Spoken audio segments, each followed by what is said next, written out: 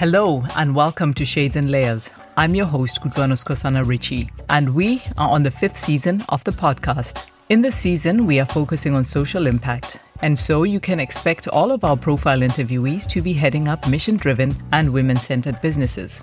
Our first guest of the season is Nigerian-born, UK-raised, and USA-based entrepreneur, Funlayo Alabi. She is the CEO and co-founder of Shea, Radiance, a vegan all-natural body and hair care brand. Her entrepreneurial journey so far is a brilliant account of resilience, courage, paying attention to the details of your life, and what I believe to be a demonstration of feminism in real life. Funlayo says the company has social impact at its heart. They work directly with women-owned cooperatives in West Africa. This ensures trade-driven economic access for these shea butter producer partners and secures the company's supply chain.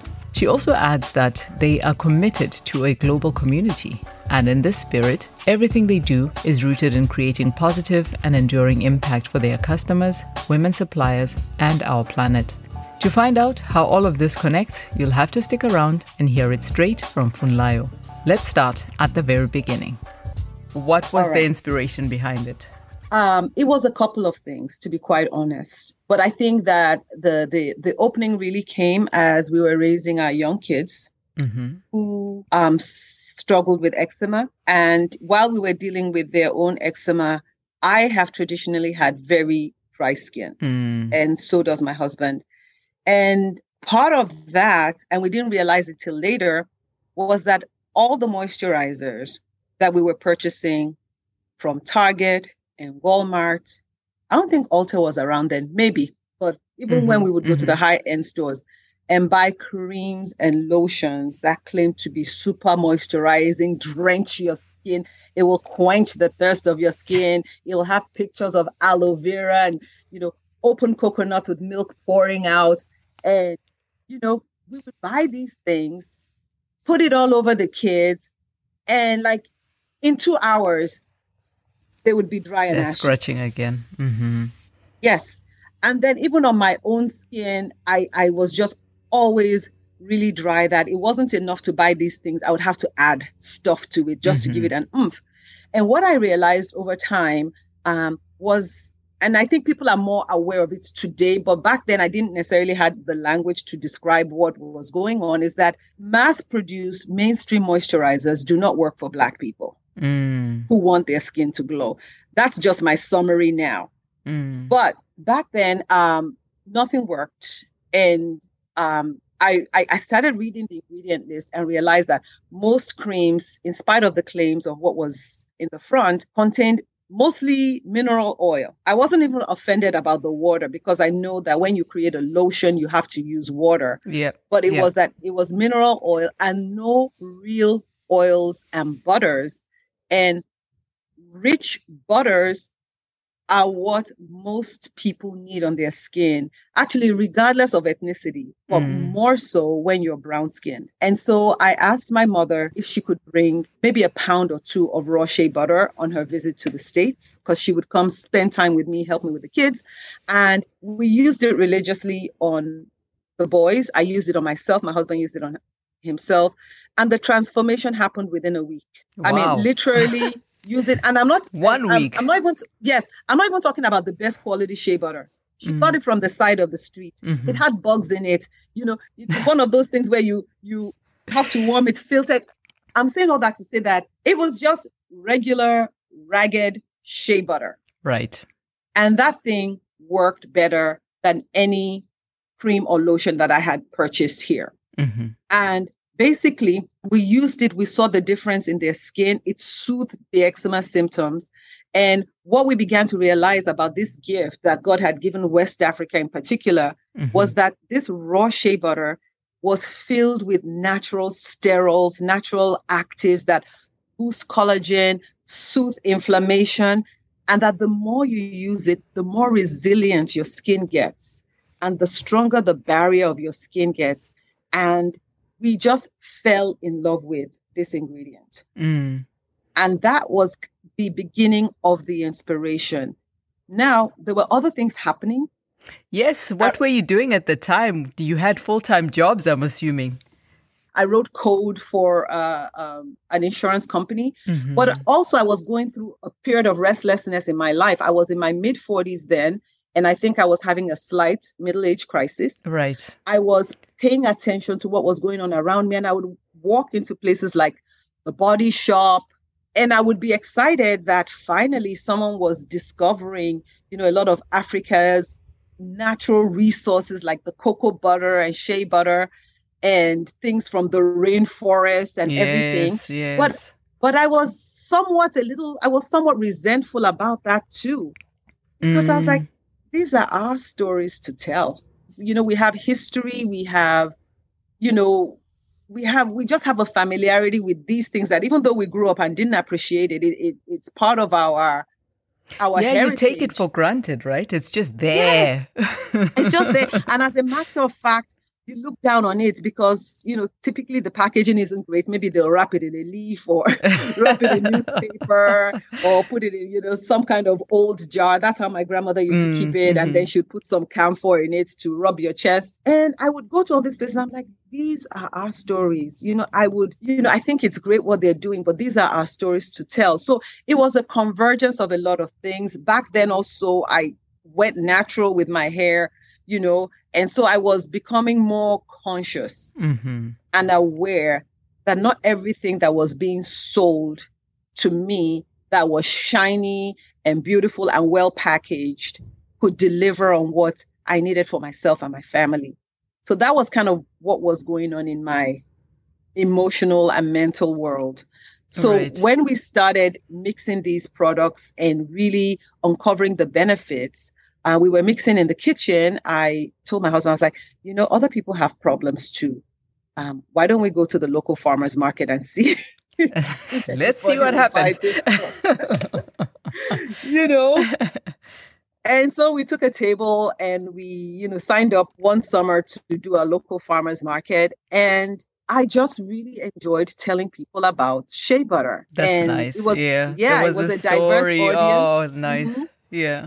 Diverse audience. And I just went in full Nigerian auntie mode and I was rubbing it on their skin. And, some of the people who were not Black and were not familiar with it, they were like, oh, it's so greasy. And I'm like, that is what you need. You see all those African women with the glowing skin? Yeah. It's the butters.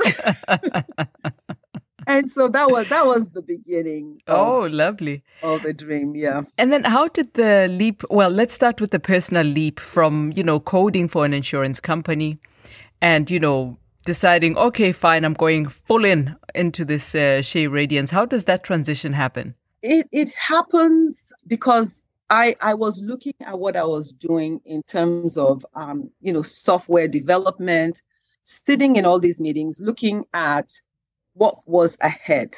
And I really looked at my life and I was like, there's nothing in the corporate world that I want to invest my time and energy into that I think will give me the outcome that I want. And at the time I started making the transition, we had started having some success at the farmers market. We had a following. In the fall, some small stores were beginning to stock our products. And one of the stores was Whole Foods. And we were beginning to get some traction. And I worked in Washington, D.C., which is technically it's 45 minutes from my house because I live close to Baltimore. But on a weekday, it could take me 2 hours. Oh, no. No. So it's one of those soul-crushing commutes. That's terrible. So all these were going on and, we were beginning to see some interest and success in the business. And my husband and I were beginning to travel because we needed more shea butter. And we had two options. We could buy the refined shea butter, which the large corporations sell through New Jersey. That is what they were typically selling to large commercial cosmetic companies. Right. Or we could try and find a reliable source of high quality unrefined shea butter. And the unrefined shea butter is the one that is produced at the village level. Right. The women can hand process it or they can even use machines to extract it. but it's not stripped. So you can still see a little bit of the color, and it has that nutty scent, because we knew that was where the power was. So we had started traveling to different places in West Africa, including Nigeria, which is where I'm from. I grew up in the city, and so we traveled to the north, where the trees grow and where the communities that harvest the nuts live. And we got to spend time there. And as we spent time there, kind of observing the whole process, there was just a connection that I had with the women. They leave their homes very early during the Shea season to go gather the nuts. They bring them back to the community. They process the nuts, grind them down, and they extract the butter. It's a multi-step process. Sure. Yeah. And within these communities, everyone knows that shea butter, the processing of nuts and butter, is called women's gold. And it's called women's gold because all the labor and time that women use to process this plant-based oil, all the money she makes from it belongs to her. So they use it for what they feel they need in the family. And that could be educating a kid. That could be buying a sewing machine. That could be doing other things that maybe she wouldn't be able to do if she was just living off the farming income she was making with her husband. And I immediately saw that connection between what I was purchasing and what was going into the woman's pocket. And knowing that if I was that woman, I would want my labor to be valued. Yes. Right? Yes. And I would want a stable partner that would always come back and buy more. And that is kind of when another shift happened. It was more than just solving the problem of my family's dry skin. It was like, we could build a brand and a company that lifted all women. Took on a new meaning. Yeah. Yes. So not, these poor African women, because I hate that narrative. Yeah. It's terrible. I hate it. As if no one has agency in this world. I mean, seriously. Exactly. Or they're like, oh, yes, buy my soap and we'll give one soap back to a woman, or buy my shoe, we'll give one shoe back to some African person. I'm like, these women are not looking for soaps or shoes or just pay me, give me, let me make my money. Yeah, exactly. Yeah. So we saw the value of, that economic partnership, because even as a woman entrepreneur here in the States, I need access to capital, right? Yes. Just the same way they did. So the parallels were not lost on me in terms of how I felt that the business relationship needed to work. And so I'm saying all this to say that as 2009 was wrapping up, we had just come back from I think I had gone to Mali. I had visited a number of co-ops. And then I sat in a meeting where they were arguing about technical language for a document and how we were supposed to program, write the code. And I sat in these meetings of people arguing about hyphens and commas and uppercase. And I was like, this is a waste of my life. I've just come back from Mali. It became clear. Where the little bit of business I did with that community and what I observed, I feel like I can add value by having a business.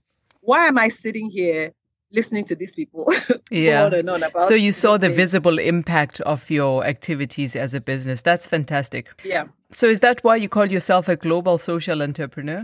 That's why I did. So what does a global social entrepreneur do? How do you describe your work? I describe my work as an enterprise that is really focused on lifting everybody. That if I do well, you have to do well. It's not a zero-sum game. I don't want to be an extractor of resources and labor. I want all women to win. If we are engaged in any kind of enterprise, I would walk away rather than be the winner who takes everything while you're struggling. That is not how I want to do business. So that is really my worldview. And even with my customers, I want them to feel good about the products they're buying. I'm very careful about how we make and, what we're putting in there. Because I also know on the customer side, women are stressed, right? Yes. We are multitasking. We're dealing with a lot. And so my intention, even with the products, is, when you go into the shower, even if you're in there for 3 minutes, taking a bath with our body wash and then moisturizing with our whipped body butters, that you've had 3 minutes of a spa, Right. So that when you emerge, your mind is clear and you can deal with all the other crazy stuff around you. Absolutely. Yeah. My guest today is Funlayo Alabi, CEO and co-founder of Shea Radiance. Now, the beauty market has a lot of players of different sizes, and you must have a solid brand in order to stand out. In this next part of our conversation, Funlayo talks about building her brand. The road to success, of course, hasn't always been smooth, and she's very candid and open about some of the teachable moments along the way. We also discuss mindset, the importance of having a support structure, and playing to your strengths. So what words would you use to describe the Shea Radiance brand? A brand that seeks to influence the way women care for themselves, and so that they can care for others, so that they can have an impact on their community. Because I believe that when a woman feels good, she can change the world. Yeah. In your opinion, what makes a good brand then? What makes a good brand is, first of all, to actively seek to deliver on your promise, right? Whether that be good or bad. My goal is to make all people miserable. You better be consistent, that when they check your record, you can consistently make people miserable. You're on brand. Yes. So seek to fulfill the mission of your brand. Sometimes it's an ongoing process, because sometimes we have aspirational goals that we're working towards. So I would say, a good brand is one that is working towards the aspiration, and a good brand is one that has the benefit of the customer at its center. Because if you can make your customer happy, you're eventually going to be successful one way or another. Right. If that's your goal. Right. Customer success. That's what I wanted to speak to you about, because you also started out at farmers markets and then you were in retail. So, and it's one of the toughest things, right? That proof of concept. So what did that look like for you? Yeah. So what the farmers market really did for us, it proved a hypothesis that I had, and probably many other women, and I would say especially Black women, had, about the importance of things being natural and simple. Because the early adopters of products that are shea butter based are Black women, right? And I always believe that a good product should have global appeal. You should be able to attract a diverse audience to something that is good. And so what the farmers market did was, it did show that there was a diversity of customers who were interested in clean, natural products. It showed that the tide was turning in the culture, where people were not just blindly buying greenwashed items from their stores. And they were asking questions. They were interrogating the ingredient panel. The other thing was that as a proof of concept, being in the farmers market also gave me an idea of some of the barriers that some new customers were having when it came to dealing with just the raw shea butter. And that led us to create other products that, were entry level products into the raw shea butter. So it was the farmers market really gave us the opportunity to get feedback from the customers, in terms of what they liked. Yeah. And moving into the retail space, how did that happen? Who did you have to speak to? Which doors did you have to push open for yourself? I think in the beginning, I always had my eye on Whole Foods, because for me, Whole Foods was the gold standard of where a natural brand like mine could live. Mm-hmm. And so I would go into the Whole Food stores, and I would go into the whole body section, and I would talk to the buyers, and I would have like samples in my purse. And, Guerrilla marketing. yes. And I would be like, you should try this. And, they would try it. And they're like, okay, we have a program where local brands, we have a program and the freedom to bring in local brands and just kind of put you here and see how you do. And I was like, sign me up. Yeah. So I would say like relationships and just kind of going there, and also being able to show that there's a gap in the product offerings that they have for a good quality XYZ that you're offering, being able to kind of differentiate your products and showing them how, you could attract more customers into the store to make them money. So that was the case I had to make. Yeah. And I'm sure it hasn't been smooth sailing, being a business owner. So do you have any scary moments that you would like to share? There's so many. Okay, which one taught you the biggest lesson? Let's put it that way. Wow. So 3 years into building the Shea Radiance brand and, having some success, being in the retail environment, especially consumer goods, is very expensive.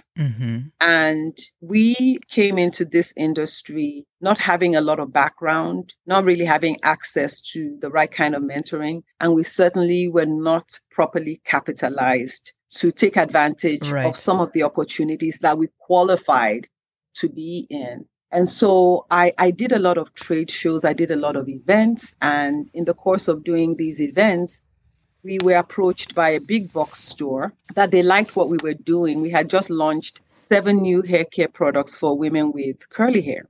And the big box store approached us.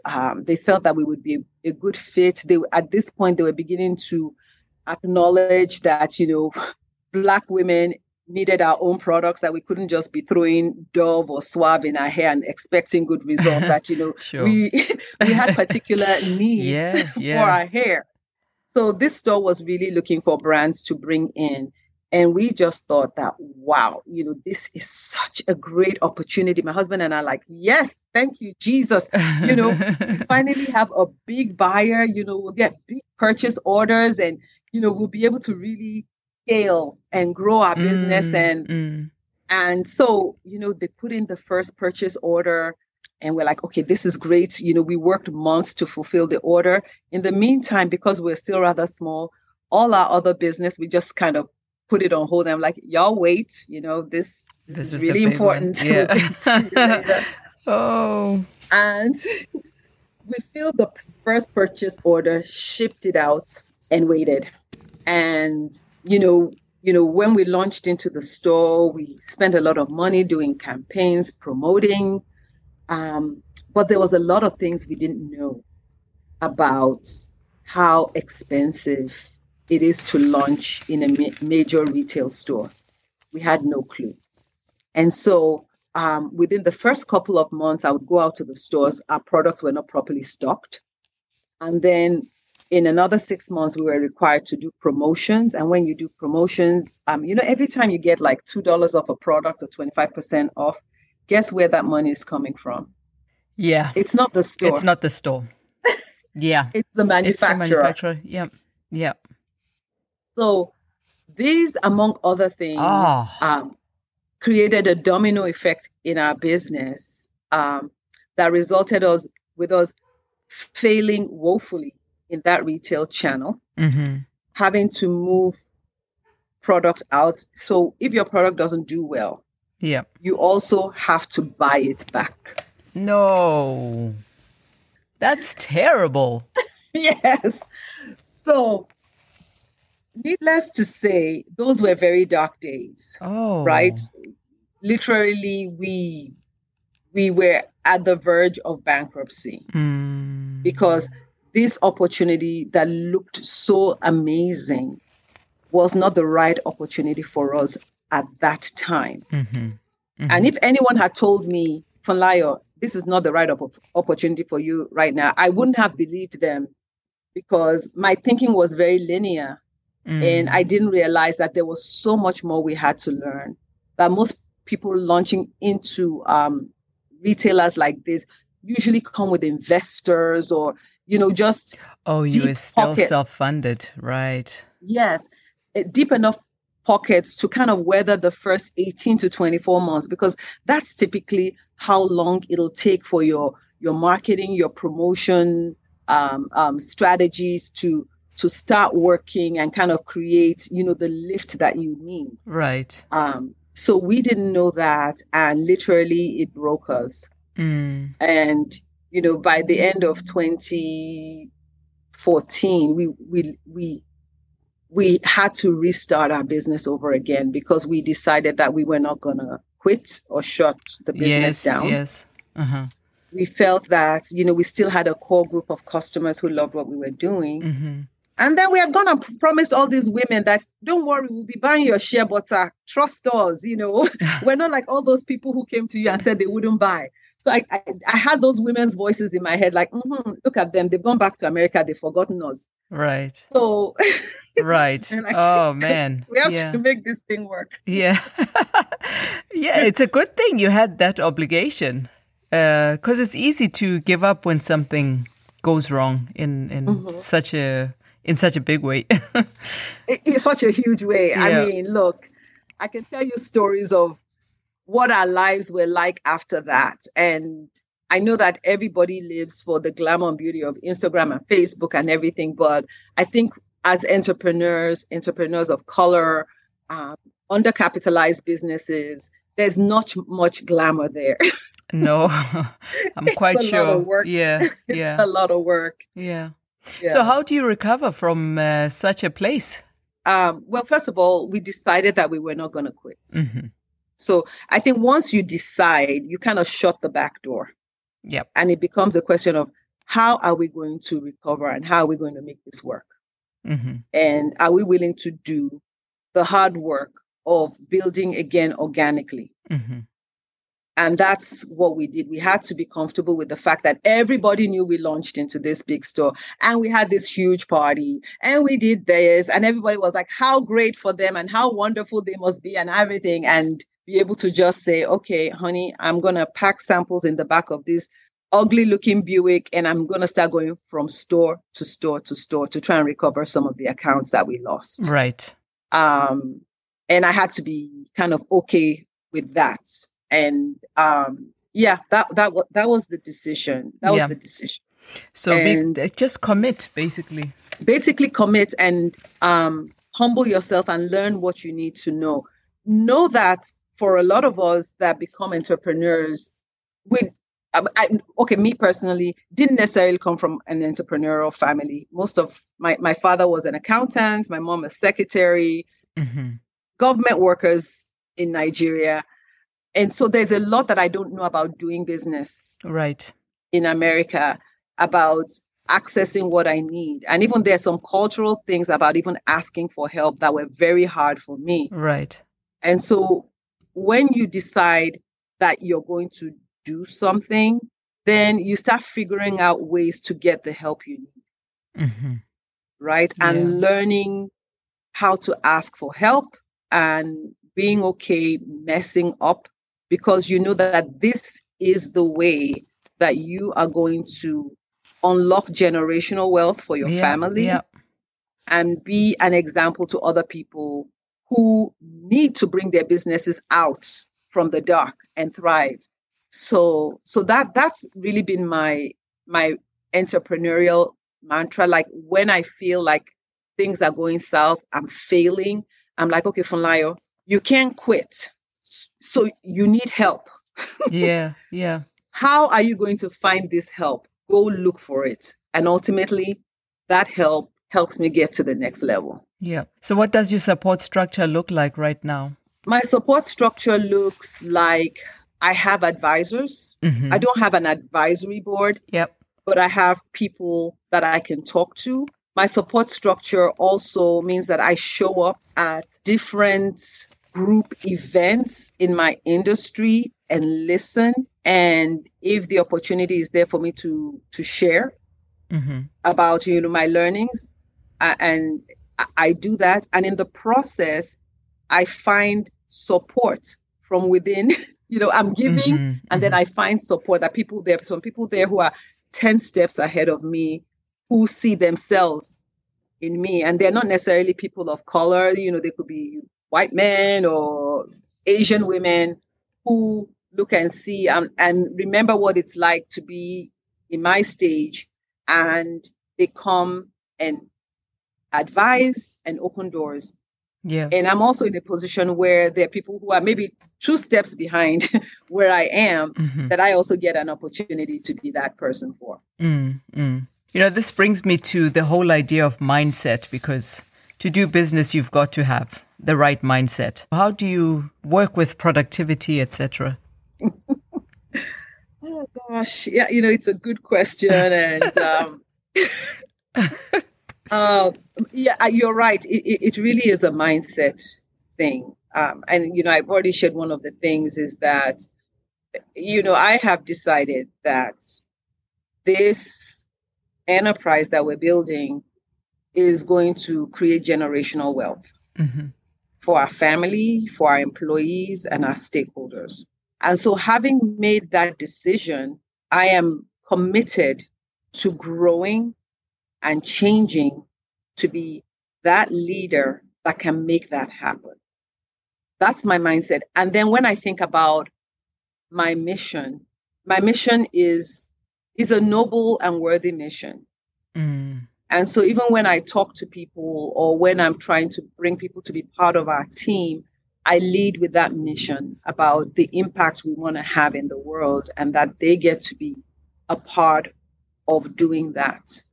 And then, and I know that, sometimes, people are like, if, there's a time where you have to kind of assess your losses and, know that, it's time to quit. Yeah.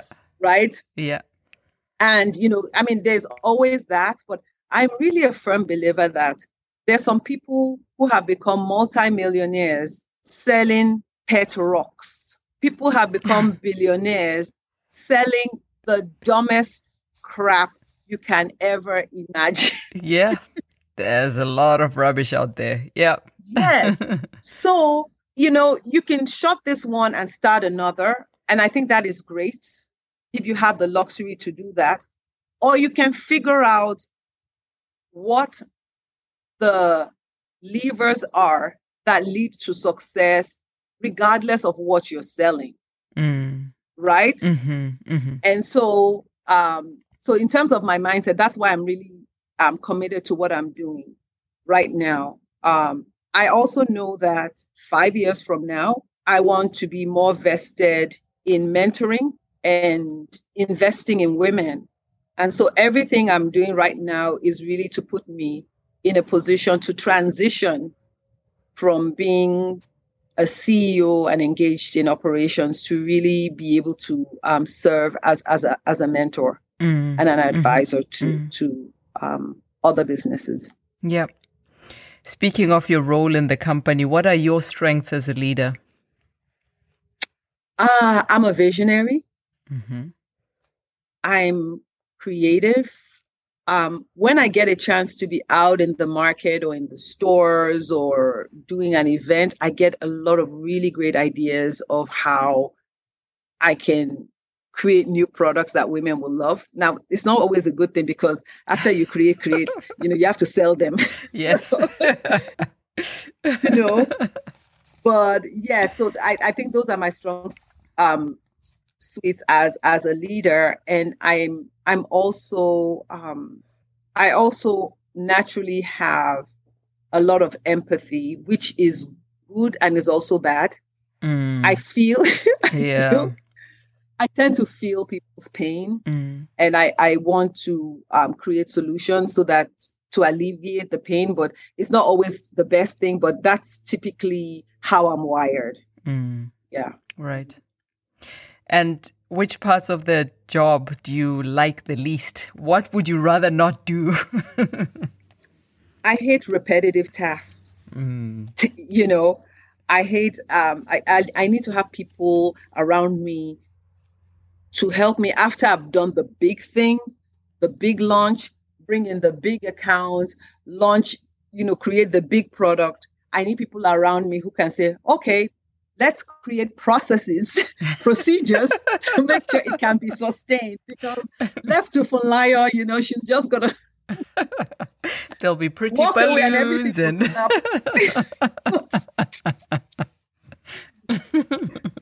So right. No, I see. This is Shades and Layers, and my guest, Funlayo Alabi from Shea Radiance, calls herself a global social entrepreneur. Now, what does that mean, and what does a person of this title do? Find out up next, and also get to know the moments that have shaped Funlayo into the leader she is or is becoming. And also, what are her dreams for the future?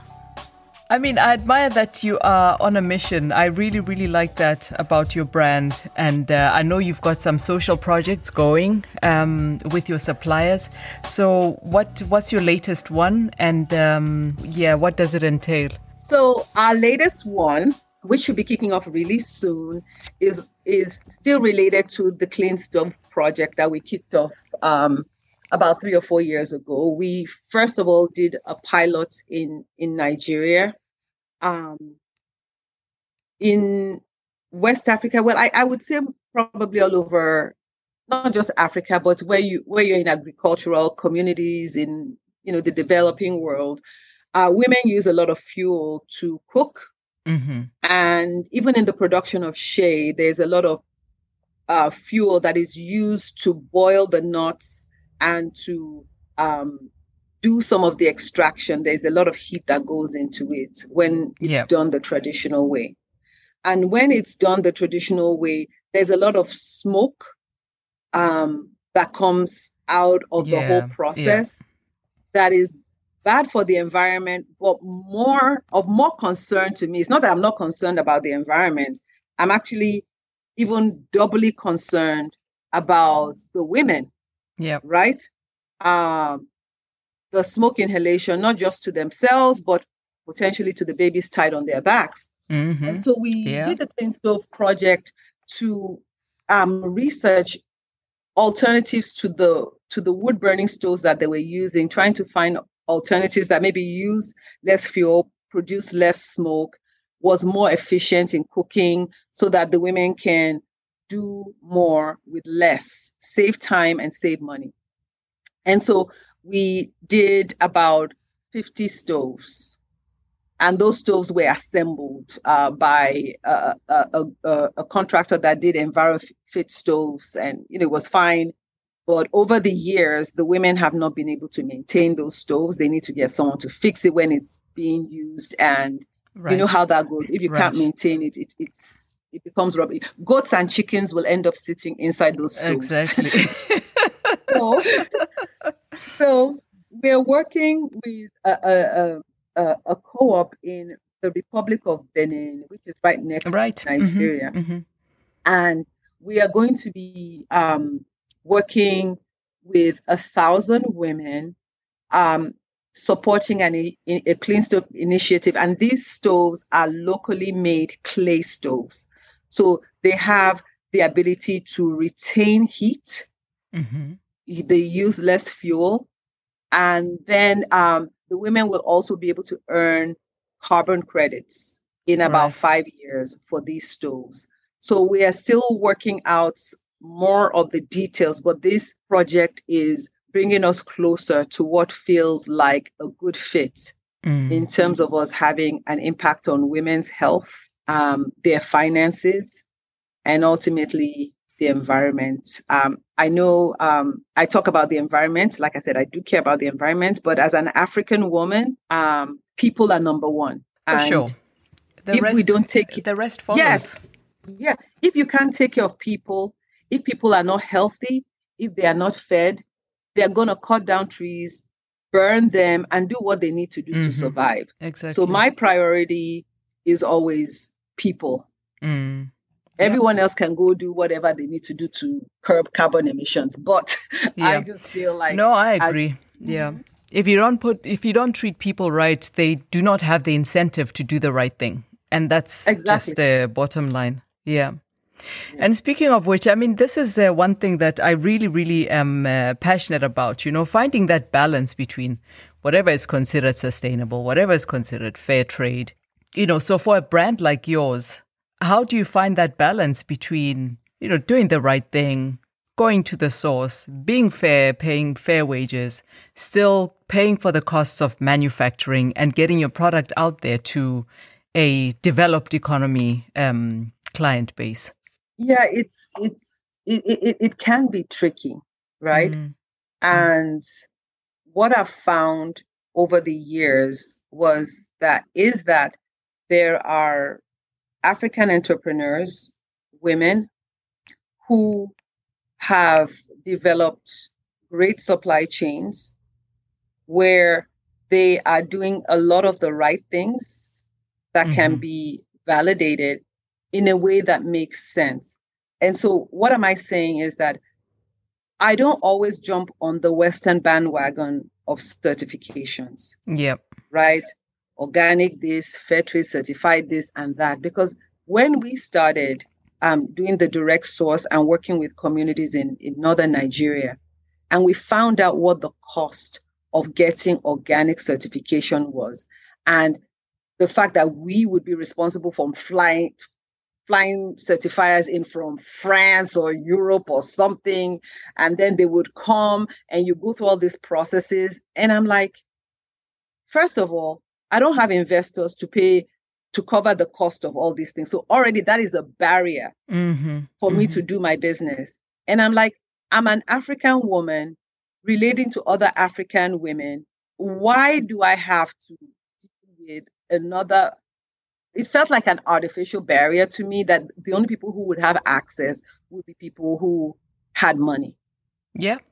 And so at the end of the day, I know that if you negotiate with women, if you have people on the ground who can do the intelligence to know what the fair market price is, what the fair market price is, and if you can price higher, even if it's 5 cents higher or 10 cents higher, and if you can be a consistent buyer, that makes more sense. You can make that a win-win. Sometimes people who have different fair trade models, they make the commodity so expensive, right? And they buy very little, right? Yes. So maybe a ton of shea butter should be 100. Let's say it should be $1,000, and it's not, right? And they're like, we are going to start buying a ton of shea butter for $10,000. And they only buy one, and that's the only one they buy. So, as people who had the privilege of growing up in other parts of the world and knowing what the most important thing is when you are on the ground, I always feel like we need to make our own way. That sometimes, the standards and the certification boards and all the processes that they put you through, I always think like, is this necessary? I'll even give you an example, even applying for minority certification. Yes. Do I not look like a minority? But the whole certification is so bothersome that you're wondering, like, why do I have to go through all this when I'm obviously a minority? Yeah. And so I try to kind of apply, a little bit of my common sense. I'm like, okay, back 10 years ago, people were asking for, we need to know if it's fair trade and everything. I'm like, this is not certified fair trade, but this is how I do business. Yeah. And this is the impact we can have. And the fact is that when I go back to buy more, it's an exciting event. Yeah. Because money is coming into the community. And if that story is not enough to jazz you up and you still need that logo, then, keep it moving. You're not my customer. So before we wrap things up, I have to ask you a few personal questions. The first one being, do you have any childhood memories, 2 or 3, that you'd like to share? Childhood memories with my grandmother. My grandmother was an educator. She was the headmistress of a girls' school in Lagos. A very disciplined woman. The Queen of England passed away recently. And when I look at the way the Queen would hold her handbag and her hat, that was kind of like my grandmother. She had that same vibe. Yes. With her handbag and her hat going to church. And she was the one who actually would chase me down with homemade shea butter with camphor and rub it on my chest when I would have a cold. That's one of my memories of her. Yeah. And who do you admire the most in the world right now? Gosh, everyone is so flawed right now. That's fair, yes. But I will say that I'm still an admirer of the Obamas and Michelle Obama in particular. I had the opportunity right before the pandemic to see her at one of Oprah's events in New York. And I went to see it, not because I thought she would tell me anything I didn't know, but I just wanted to see how she moved in the world, right? Yeah. And how she interacted with people. And I observed her to be a kind and humble woman and highly intelligent. Yeah. Right? So sometimes I like to get around people like that just to see how they are, Yeah. How they treat people and how the vibe they exude. And yeah, I really admire her. I'm sure she's not perfect, but no one is. But there's just something about her that that I admire. I do look up to her. Yeah. And what are your dreams for Shea Radiance in the future? Would love to get Shea Radiance to a place where a potential collaboration, a good, well-fitting acquisition. I don't exactly know what that would look like. I'm not looking to, I want a situation where I can transition into the next phase of my life, which I said will focus more on mentorship and investment in women-run enterprises. And I would like Shea Radiance to be in good hands when I make that transition, but I'm not exactly sure what that looks like. Yeah. So talk to me in 5 years. Or maybe in 2 years. Maybe next year I'll have a better idea of what it is, where I'm going. But I know that I don't want to devalue the brand. I don't want to be in a situation where people feel like, the product changed, or it's no longer for us, or there's something about it that has been compromised because she's no longer there. So, we'll see what that looks like. Yeah.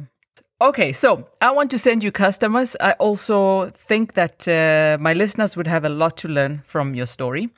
Where can they find you and where can they reach out to you? Thank you for asking that question.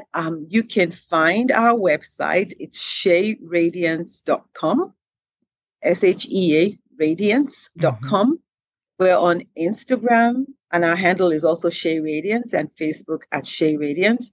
And on our website, we have a retail locations page. We are in all the Whole Foods stores throughout the United States. If you go to your local Whole Foods stores and you can't find a product, make a scene, talk to the manager. Shea Radiance is supposed to be here. I was told they're supposed to be on the shelf and they're not on the shelf. I want to talk to the manager. Yes, and we're also Amazon Prime. Brilliant. Yeah. Thank you so much for this interview. It has been an absolute pleasure. Thank you. And I wish you a great weekend. Well-deserved rest. Yes, thank you, Kutuano. And I wish you the same too. This was so much fun. Great. And that is all from me today.